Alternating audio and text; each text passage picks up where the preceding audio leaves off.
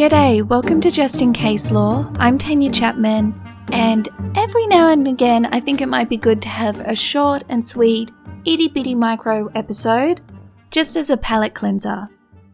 And for this episode, we're looking at the case of Suzanne Dale Smith by her next friend, the Public Trustee, versus Marion Kathryn Partridge as Executor of the estate of Thomas Smith. It's a 2018 Western Australia Supreme Court decision. And before we kick off, a little explanation to help you understand what's going on here. First, you need to know what is a grant of probate. A grant of probate is a legal document that authorises an executor to manage the estate of a deceased person in accordance with the provisions of the will. So you might say, well, isn't that the will? Doesn't the will authorise the executor? But the key issue there is, how does someone know whether this document is the last will of the deceased person or is a valid will?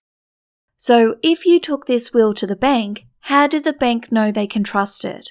What happens if the next day someone comes in with a will and their will is made even later than the one they saw before? So what happens is an executor can apply for a grant of probate, where they complete an application, a sworn statement, and they send the original will to the Supreme Court. The Supreme Court looks at all the evidence and the document, the will itself, and they determine, yes, we agree, this looks like it's the last will, and they issue a grant of probate, which is an official document. It's got a court seal on it. It's got a copy of the will in it. And that document opens all of the doors for the executor, because with that document, they can access all of the bank accounts, they could deal with the shareholdings, they can transfer the real estate. Generally, you need the grant of probate to do all of that. So that is what a grant of probate is. In this case, our applicant, who is called Suzanne, applied to the court for the grant of probate that had already been issued in the estate of Thomas Smith. She wanted that grant of probate to be revoked. She wanted the public trustee to be appointed as executor instead of Marion, her sister, and she wanted Marion to be forced to pay her legal cost of these proceedings. We definitely need to look at the background for that to make sense. Thomas Smith died and he left behind two daughters, Suzanne and Marion. He left a will, and in that will he appointed his daughter Marion as executor of the estate. She applied for and received a grant of probate, and with that grant she was able to gather in all of the money and to transfer Thomas's house to herself. Now, in the background, Suzanne applied for and received orders from the court that would allow her to get some of the estate. The judgment doesn't go into any details about what Thomas provided in his will or how much the court ordered that Suzanne could get from the estate. But the key thing to remember is that there was new court orders that said Suzanne would get some of these assets. But to enforce that order, Marion needed to hand back the grant of probate, and so she was ordered to do so. But she did not. So she was failing to comply with court orders, and Suzanne made many attempts to get her sister to comply and to get Marion to share the estate with her, but Marion did not. For over a year, Suzanne engaged in legal proceedings seeking to bring Marion before the court to force her to comply with the court orders, but Marion was a no-show.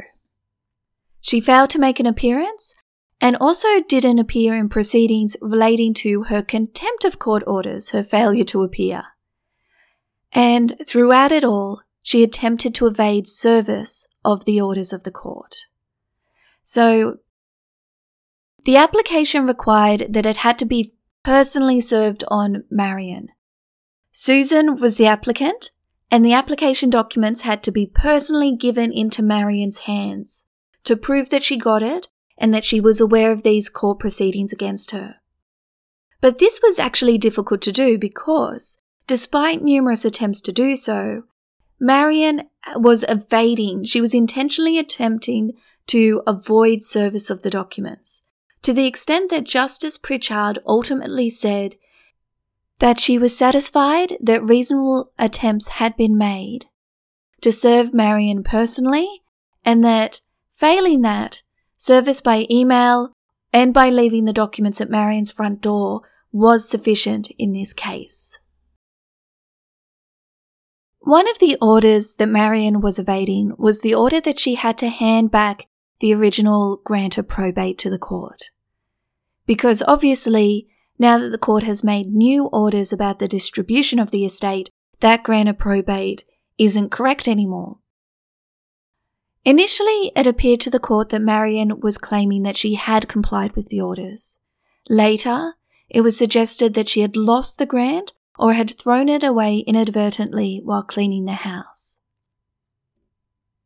But overall, she was just avoiding these proceedings, not giving any reason or explanation, and not complying with the court orders. Justice Pritchard found that Marion had 1. Failed to proceed with administration of the estate in accordance with her duties, 2. Failed to respond to correspondence from the Public Trustee, and 3. Failed to respond to the service of orders of the court requiring her to produce the grant of probate. Broadly speaking, there are a wide variety of circumstances in which a grant of probate will be revoked, such as where it is discovered that there is some error, or where it is desirable to do so in order to ensure the due administration of the estate, or where it is in the interest of the beneficiaries to do so. An executor who persistently neglects or refuses to carry out their duties to administer the estate is reason for revocation. And quick as spit, we're now at the orders. The judge found that Marion had neglected her duties to administer the estate and was unfit to carry out the role of executor, and that the welfare of Suzanne as the beneficiary required the appointment of a new executor who will administer the estate promptly and in accordance with the law. Therefore, Justice Pritchard ordered that the grant of probate be revoked, that the public trustee be appointed as executor and be granted letters of administration, and it is only proper for Marion to be ordered to pay Suzanne's legal costs personally. So not from the estate, but Marion has to pay them from her own money. Further, even though Marion holds the assets of the estate, so she's got the house in her name and all of the other funds, the court confirmed that she held them on behalf of the estate and that the public trustee should take control of them. Finally, let's have a look at cost. Susan applied for orders that Marion pay all of her legal cost. This can be done in situations where it can be shown that there has been some element of improper conduct or unreasonable conduct by the other party, it being found to be an appropriate sanction to demonstrate the court's disapproval of improper or unreasonable conduct. It was found that Marion's conduct was unreasonable in all of the circumstances, and as a result, poor Suzanne had incurred very significant legal cost. To quote Justice Pritchard, quote, "The response of the first defendant," that's Marion, "has undoubtedly resulted in a very considerable expenditure of cost by the plaintiff," that's Suzanne, "far in excess of the ordinary costs which should have been required to be expended to vary the will and ultimately then to see the estate administered. In my view, it is appropriate for an indemnity cost order to be made as a sign of the court's disapproval of the conduct of the first defendant." That's Marion. End quote. Marion argued that she had a medical condition that prevented her from following the court orders. However, Justice Pritchard said that even assuming that she had such a medical condition, quote, "It does not adequately explain her long delay in responding to communications from the plaintiff and to orders of the court, and in my view, does not excuse the behaviour when it has been palpably clear, on the face of the various documents served on her, what was expected of her in her capacity as the executor of the estate." End quote. Furthermore, it was noted that there was evidence that Marion had deliberately sought to evade service, perhaps in the hope that she would be able to avoid the outcome of legal proceedings. And she needed to be shown that that was not the case. Quote, "That conduct, in my view, also adds to the conclusion that the first defendant's conduct in the contempt proceedings has been unreasonable." End quote. As I said, short and sweet and hopefully interesting. Thank you for joining me for this mini episode, and I hope you'll join me for the next one.